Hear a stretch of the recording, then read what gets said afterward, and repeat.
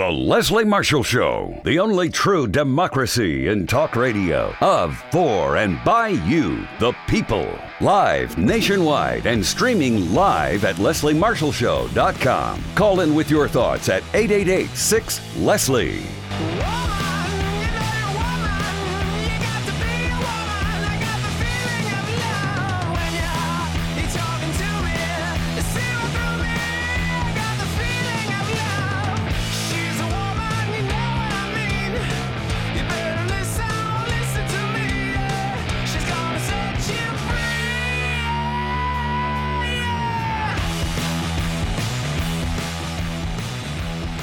Here to set you free. How you doing? I'm Leslie Marshall. Welcome or welcome back. Only true democracy and talk. Thank you for listening to us everywhere. On radio, on stream, iHeartRadio, tune in, everything I don't say. Watching us, whether it be on X or Facebook or LinkedIn or YouTube. Just to really appreciate the audience that we have. We feel that you're like family to us. Somebody else we feel like family to us is the USW, the United Steelworkers, and are more than happy to have with us. It's a pleasure to honor with us Amber Miller. She's director of the USW's Rapid Response Department. And this is a nearly 30-year tradition of member-driven, issue-based, nonpartisan legislative activism. Now, Amber has been a proud second-generation steelworker since 1997. She began her career at Chase Brass and Copper in Northwest Ohio. More than a pleasure to have her here on the show. Check out the USW's website. They're more than just steel, as you'll hear in this interview today, usw.org. On Twitter and Instagram, follow them at Steelworkers. Amber, thank you for joining us, unless you prefer me to call you Ms. Miller. Oh, no, Amber's fine. And thank you, Leslie, for having me today. We really appreciate all the information that you bring forward and on behalf of workers all over the country. Well, you know what? We wouldn't have the life that we have when we look around. I mean, so many things were, built by, that very hardworking middle class for generations. I come from sheet metal workers. Both my father's father and my mother's father were sheet metal workers. And my great-grandfather, actually my grandfather, it has on his birth certificate, father's occupation, Teamster. Because years ago, if you were a union worker, whatever union, occupation, USW, things have changed a bit, over time. But hard work and people deserving, what they earn with that work, to me, that hasn't changed. So I'm more than glad to do it, and really happy to have you with us today. When we look at Washington over the years, things, have changed a great deal. It used to be, somebody would have a meeting, could, say, look, I can't necessarily make any promises, but, I'll try and lean in your direction. And we had that on both sides of the aisle, right? Democrat and Republican. But now we have these huge corporations that dole out millions, arguably billions in some companies' situations, to pay people to literally, you can see them, hang out of representatives and senators' offices. They have gifts. They have checks. And in a sense, these big corporations are buying votes, and that hurts men and women like you and me. So this is no secret, right? Giant corporations, they have high-priced lobbyists that represent their interest in Washington, D.C., which doesn't necessarily represent our interest. They do it in state houses throughout the states across the country as well. And with all this money, there's a reason. So, we have an average of 46% of people that vote in a general election. That's like the largest turnout. We have less than half of our people in this country who are able to vote. And I think that's because a lot of people think my voice doesn't matter. My vote doesn't count. My vote doesn't matter, right? I'm just an ordinary person. I want to be heard. Nobody's listening. Nobody hears me. One of the things I love about what we're going to talk about today, and that's the USW's Rapid Response Program, is unions offer workers, the opportunity with this program to completely turn the tables on that. You have ordinary people who are heard and ordinary people who are also listening within the program. And it makes a real difference, certainly within unions, but it also makes a real difference in the political process. So first off, tell us about Rapid Response, how it came about, and what kind of difference it can make. And we'll do a deep dive into the program in a bit. Sure. Thanks, Leslie. Yeah, this program is getting very close to being about 30 years for the steelworkers. Sometimes I know Leo Gerard, one of our past presidents, international presidents, used to refer to us as the 800-pound gorilla that would come into DC, because our members came in, empowered with education on the issues and around the issues, and just feeling like they could raise their voices to legislators. So, the program actually started down in Ohio by a couple of brothers who ran a little bit of an experiment, actually. And they decided to see if they got more traction standing outside of a gate, doing a gate collection for a brother who had been burnt, or if they would get more traction actually splitting the work site up and assigning people at different parts of the work site to have one-on-one conversations with why they needed to take that action. And overwhelmingly it works, because we know that when we have a one-on-one conversation with somebody and we really, help them understand why an issue personally impacts them, they're more likely to take action. So that's really what this program is all about. And what we do is we train our folks to set up teams, basically internally organize networks of communication within their work sites.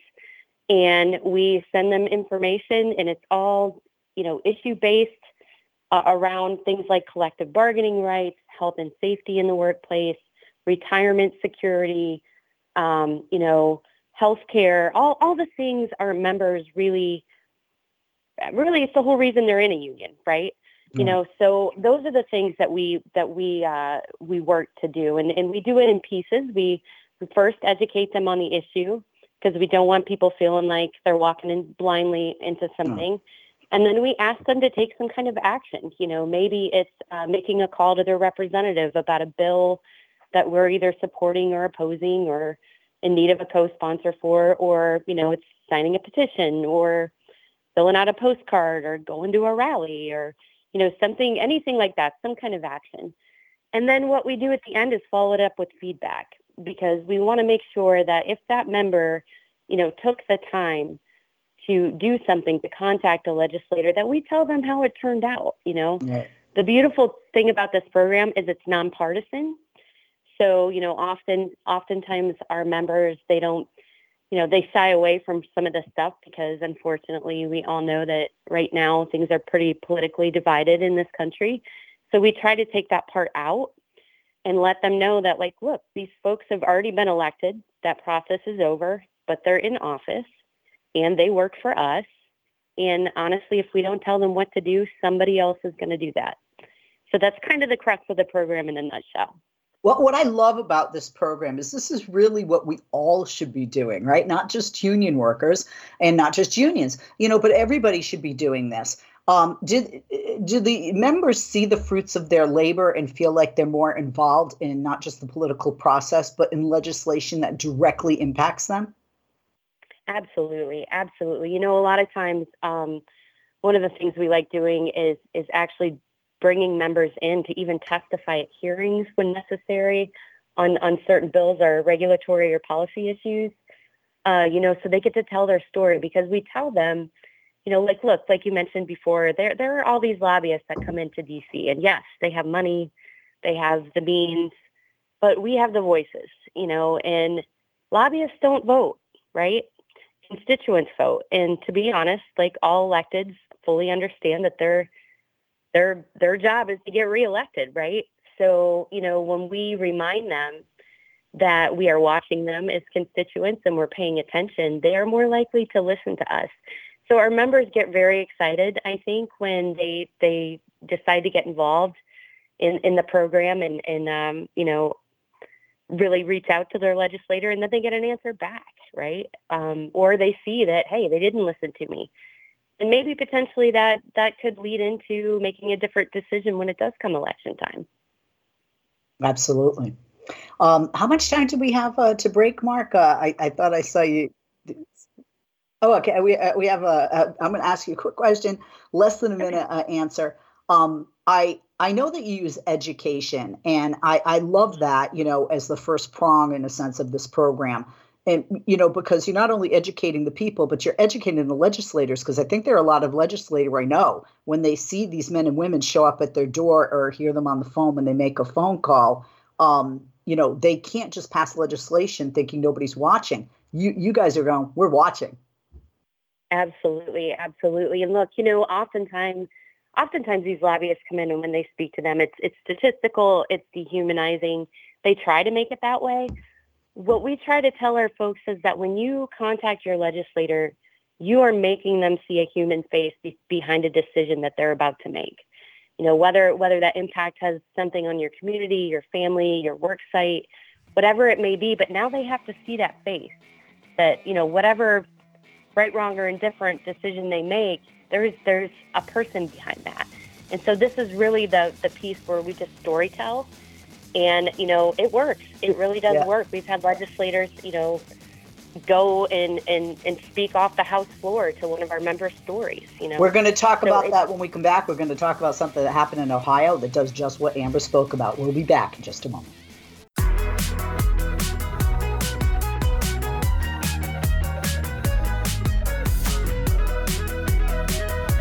We are back. We are me, Leslie Marshall, and Amber Miller. Ms. Miller is director of the USW's Rapid Response Department. We are talking with her today about the power of ordinary people, and we're specifically talking about the USW's Rapid Response Program. Check out the website for USW, usw.org. On Twitter and Instagram, follow them at Steelworkers. Amber, thank you for holding, and welcome back. I want to talk about Ohio. There's an example where you had voters, ordinary people, actually beat back an attempt to strip away their power. This was during the special elections. This is regarding issue 1. Can you talk to those who are not from Ohio and are not familiar with this? Because I think this shows not just the power of people, the power of ordinary people, the power of voices, the power of education in this program, but the power of a union like USW. Absolutely. Yeah. This was a little bit of a crazy one. It was really, really disappointing to see the Ohio legislature, to be honest, make a very, very hypocritical move. So for those who aren't familiar with, issue 1 would have raised the threshold for voters to pass future constitutional amendments to 60%. In addition to that, it would have doubled the geographical requirements for signatures. So currently it was at 44. You had to get signatures from 44 of the 88 counties in Ohio. This would have required all 88.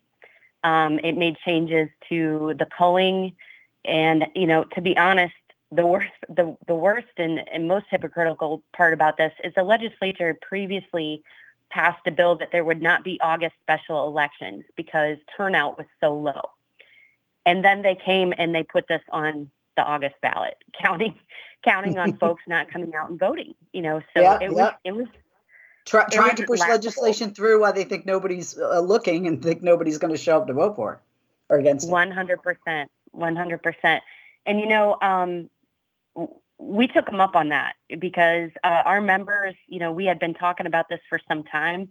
Actually, this issue was in a bill that they had tried to pass previously. They did pass previously in the year, and we had been talking to our members about it, how important this was.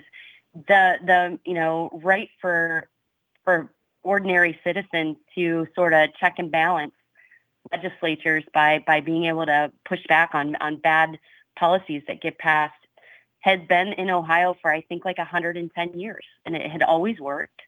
There was no reason to change it. And when people started to understand what this really meant, because we put that education out there, they rejected it, And so it's a good example of a confusing issue for folks. But when we got out in the communities and in the work sites and explained to people, like, they are genuinely trying to take your power away. I know, like, some tried to flip this a little bit, and it would have impact on a reproductive rights issue in the state. But we also tried to make our folks see that the bigger picture here as well, to see that, look, this could be a right to work law, that gets passed in the state that we would now have our right taken away to do a citizen's veto on. So, it's all part of that education.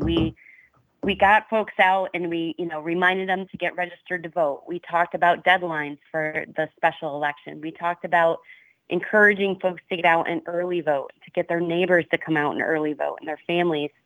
So because of that, there was, I believe it was a record turnout for a special election like that.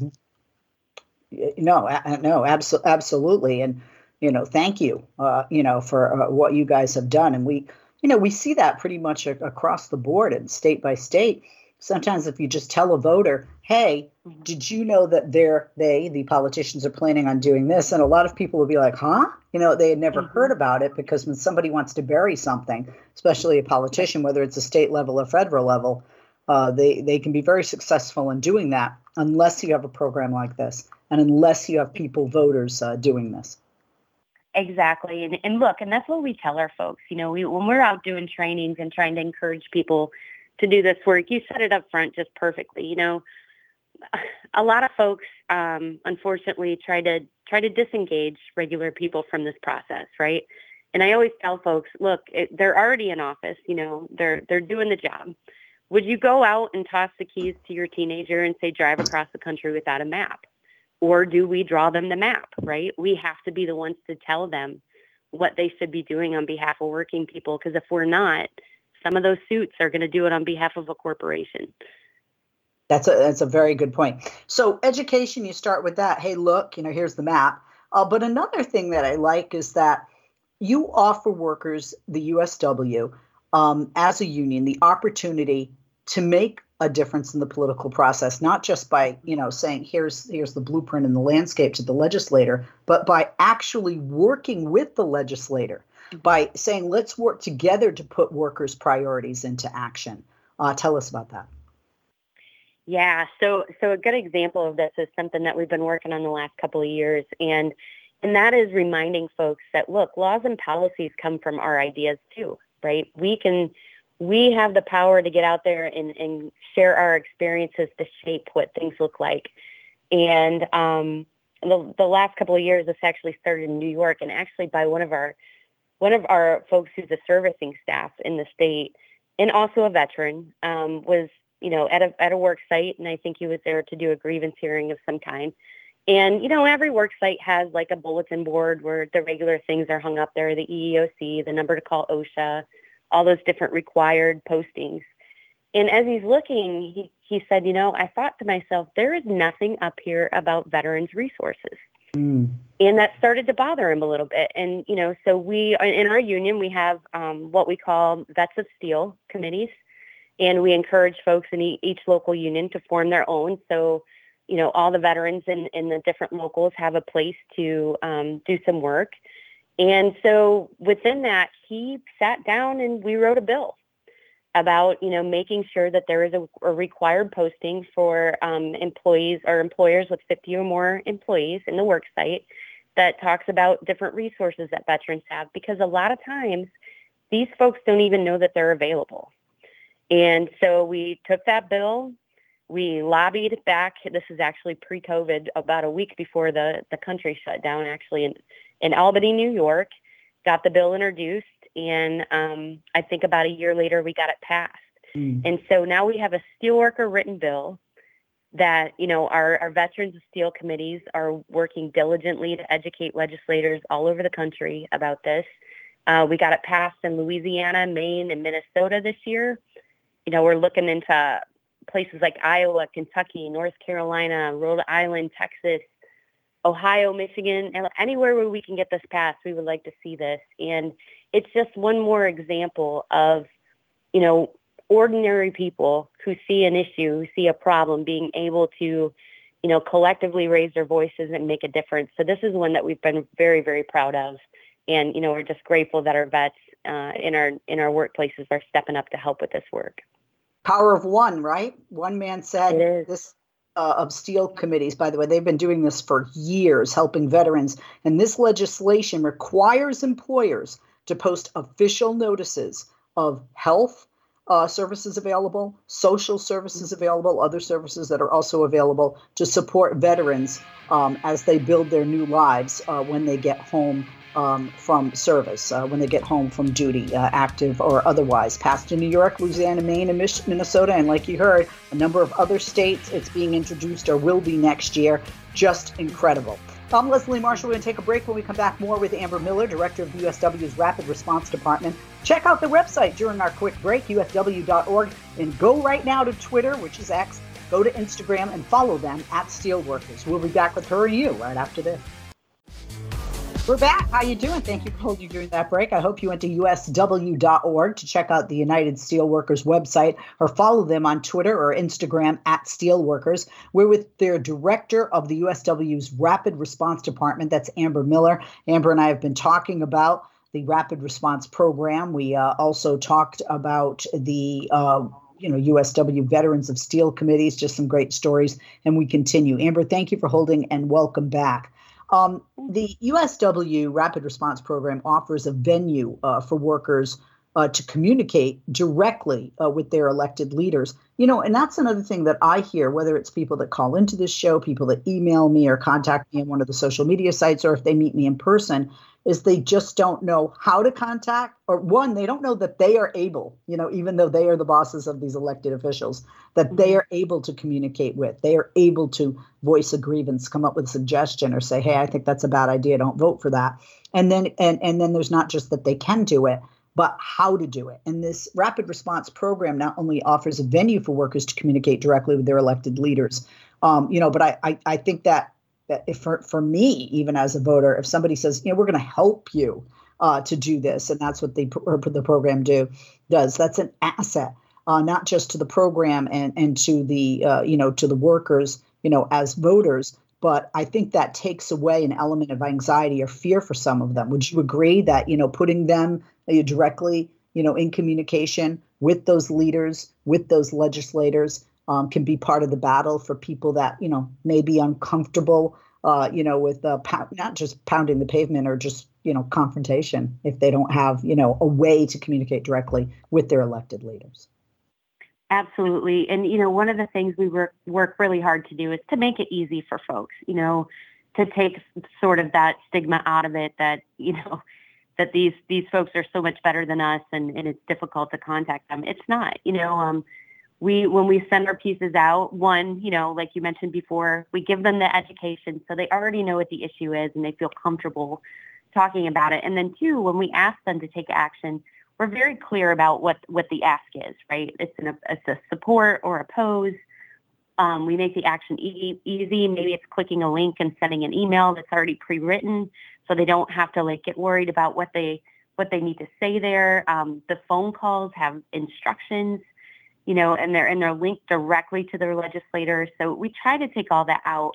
We even tell our folks sometimes, look, if you're nervous about calling an office and talking to a live person, call after hours and leave a message, because those get listened to as well. They're heard, they're counted, all those things. So we, like you said, we want to make that as easy as possible. So we do it in a lot of different ways, whether it's a petition that's being passed around, maybe we do a postcard action where we have folks fill out a postcard and then we go deliver them to an office, and so those are nice visuals for legislators to see that it's not just one person that has reached out, but it's entire work site. It's really, really important to make this as easy as possible and really take that worry from folks that this process is beyond them, because it's not. Yeah, absolutely. I mean, just, one of the areas that I know the USW and unions definitely were involved in, and quite successfully, and grateful to that, is infrastructure and the investment in infrastructure and the passage of that legislation. Not only was it a landmark piece of legislation and historic to have finally Democrats and Republicans working together on something that benefits their constituents on both sides of the aisle. We all, each and every single person in the United States of America, actually benefits in some way, shape, or form from this legislation, from specifically the infrastructure package and the investment in our infrastructure. And that's amazing. And I know that the USW, other unions as well, but that, you guys, and this program facilitated members, like you talked about, writing thousands of postcards, making thousands of calls to their elected official. But something else that you did, and I don't think, people always, look into this as voters, but if something's going to affect you in your job, your livelihood,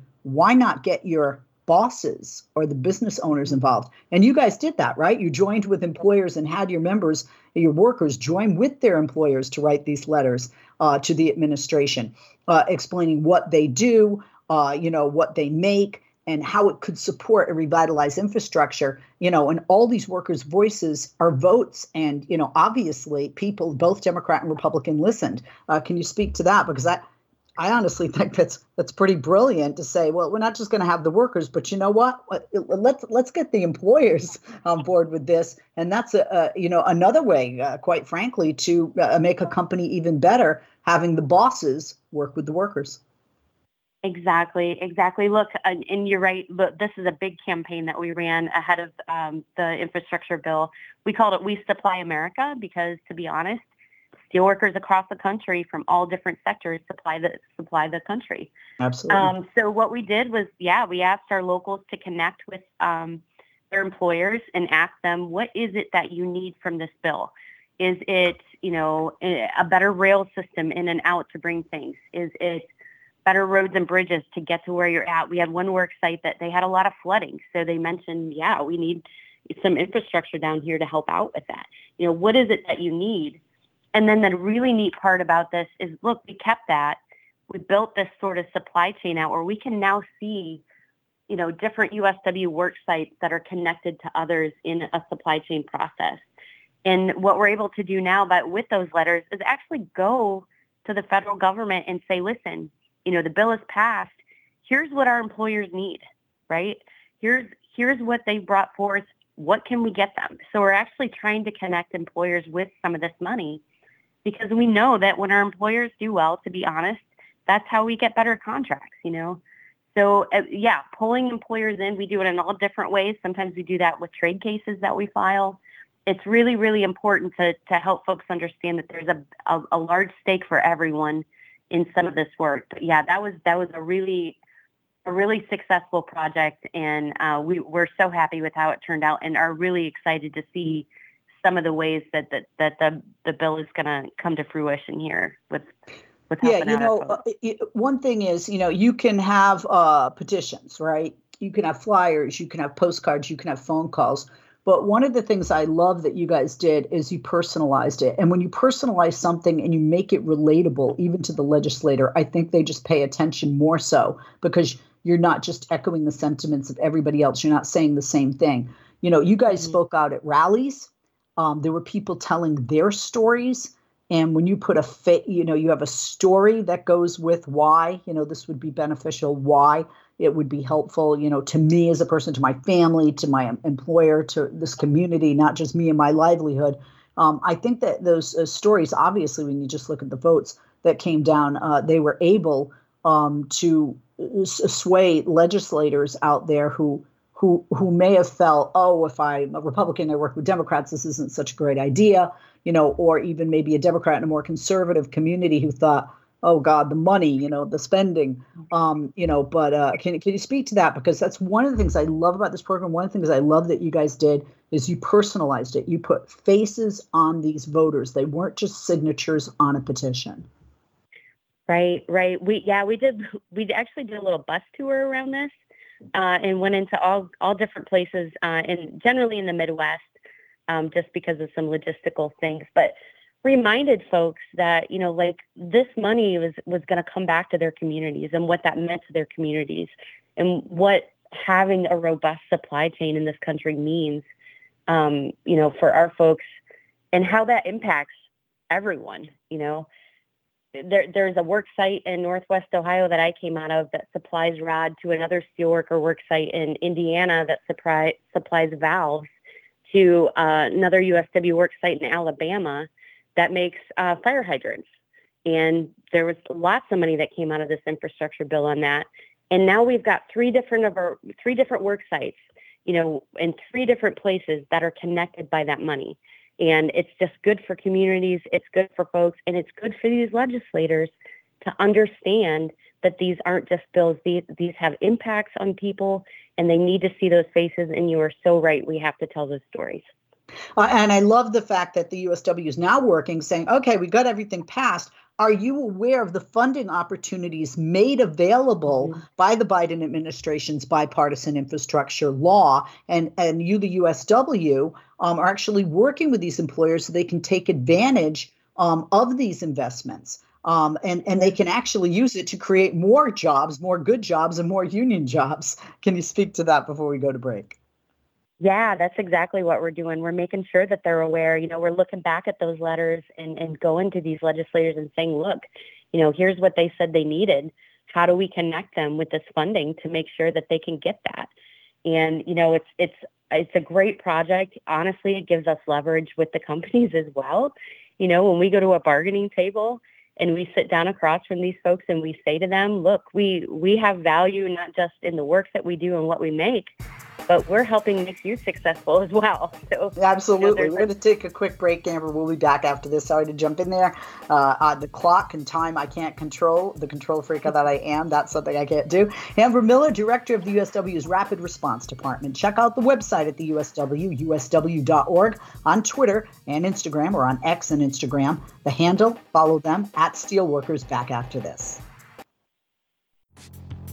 We're back. I'm Leslie Marshall. She is Director of the USW's Rapid Response Program. Amber Miller. Check out the website, usw.org. Follow them on X, formerly Twitter, and Instagram at Steelworkers. Amber, thank you for holding. Welcome back. The hour is flying by. We're in our final segment. And we are talking about the USW's Rapid Response Program. I understand over the summer, you guys had a conference in our nation's capital in Washington, D.C., and workers were able to meet with their elected representatives there, discussing a lot of issues. Let's talk about some of those issues that are certainly priorities to not just USW union workers, but I think to workers and even just to voters. The first one doesn't apply to people working because it certainly can affect people that are retired or are looking to. And one of the things they discussed was that there would be, because it was a discussion, sadly, that there would be no cuts to retirement security, making sure that Social Security, Medicare, and Medicaid were not cut during the debt ceiling negotiations. Talk to us about the Rapid Response Conference and putting the USW union workers in touch to have conversations and discuss what their priorities are as voters, as workers, to their elected representatives, and maybe also touch upon this first one on the list that we'll go through. Sure. Yeah, this is always an exciting time for us. We had nearly 800 steelworkers in our nation's capital in June, and actually ended up, among other things, we did some workshops and things like that. But there was over 200 meetings up on the Hill with folks from all over the country to discuss different issues that we thought were relevant and important to bring up to our legislators. A lot of those folks had never lobbied before. So this was a really good experience for them. It's a conference that we do every year. So we had a little hiatus during the COVID times there, but we were happy to be back.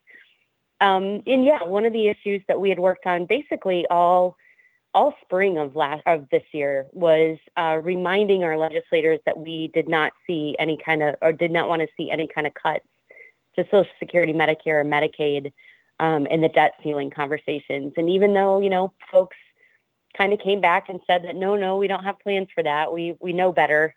We know what had been said before. So we actually had our folks pass resolutions in their locals and then go get signatures from their members in those locals. And we delivered those at the conference.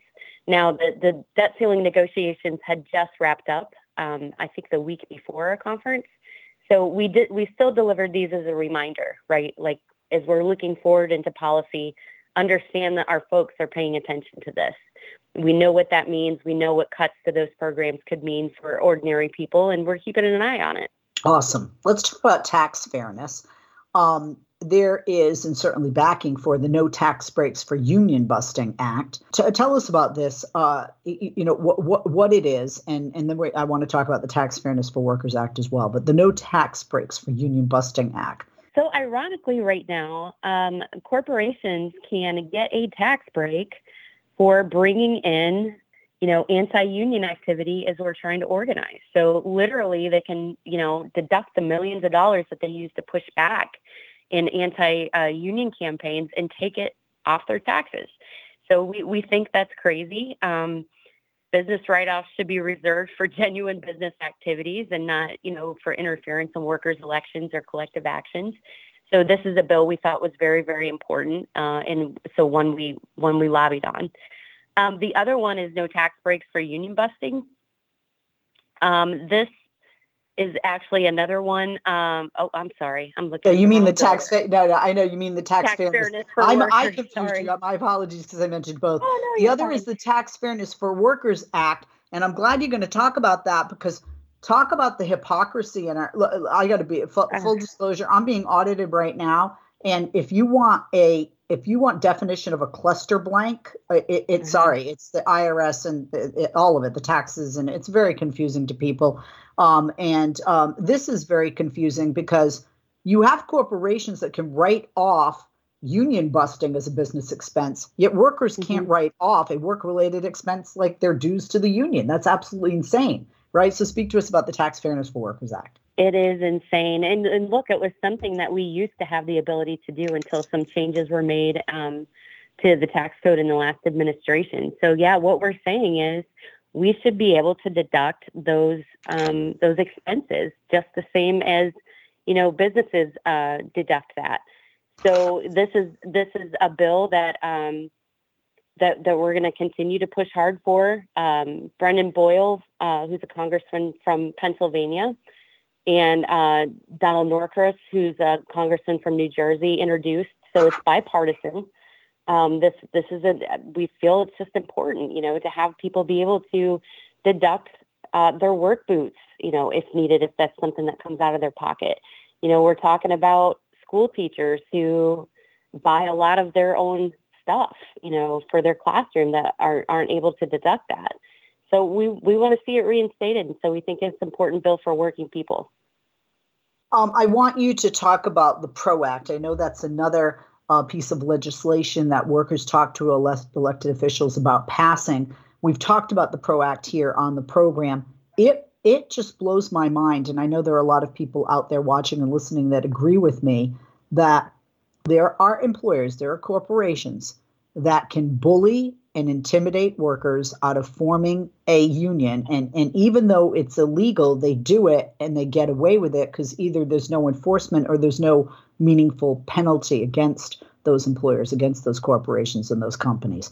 So talk to us about the PRO Act. It makes my skin crawl that these practices are in place by some of these companies because they say, hey, nobody's watching or nobody's enforcing. Yeah, look, I mean, we've seen anti-labor legislation continue to roll in since Taft-Hartley, right? So right. The PRO Act would be the most significant pro-worker legislation since the NLRA, to be honest. And what the PRO Act would do was, it establishes meaningful penalties against employers who try to bully and intimidate workers out of forming a union. So actual penalties and not this kind of slap of the wrist thing that's happening right now. I mean, workers get fired. Even though that's illegal, it takes years to get their jobs back, and that process is just unfair and it's not what it was meant to be, right? It also updates the National Labor Relations Board election process. So we can petition to form a union. Workers can do that, get a timely vote without all this interference and delay from that employer tries to push in there. And it's, one of the biggest, most frustrating things is we'll get a vote, we'll get a newly organized facility in, and we can't reach a first contract. And, there's a time frame for that. And folks get upset, if it takes 2, 3, 4 years to get a first contract, we lose folks. And it's very much a strategy that the company has to, really disempower them. So they're unable to get it. And then they tend to desert. So this legislation would improve the mediation and arbitration language to ensure that these groups and these facilities can reach a first contract in a timely manner. Yeah, I mean, the NLRB, the National Labor Relations Board, desperately needs to be updated. The election process specifically. I mean, you spoke to it, right? When workers petition to form a union, they don't get a vote that is timely. Employers use the fact there's no update on the selection process with the NLRB to interfere and to create more delays. And that's exactly what they want, because they don't want the worker to get a vote, and they don't want the worker to get a timely vote.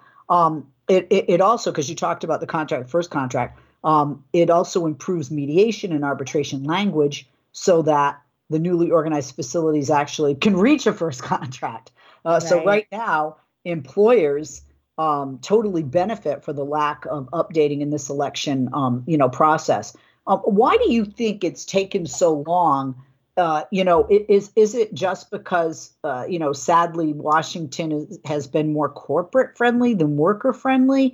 The National Labor Relations Board, the NLRB, should totally be a nonpartisan organization, because there are employers, CEOs, workers that vote from both sides of the aisle. So why do you think it's taking so long to get these updates, especially to the election process with the NLRB?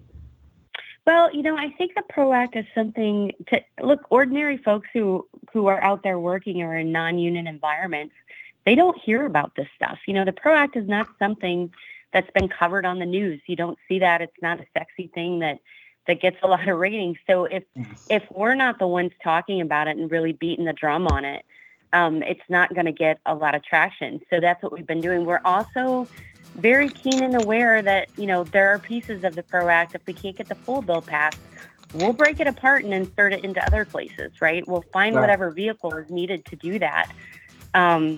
It's passed in two different legislative sessions in different chambers with bipartisan support.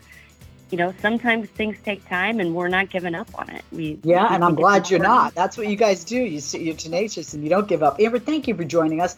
Amber Miller, director of the USW's Rapid Response Department. You want to know more about them? You want to know more about the USW? Go to their website, usw.org. Follow them on Instagram at Steelworkers. Follow them on Twitter, now X, at Steelworkers. I'm Leslie Marshall. Have a wonderful afternoon. Thank you for listening. Thank you for watching. And thank you again to Director of the USW's Rapid Response Department, Amber Miller.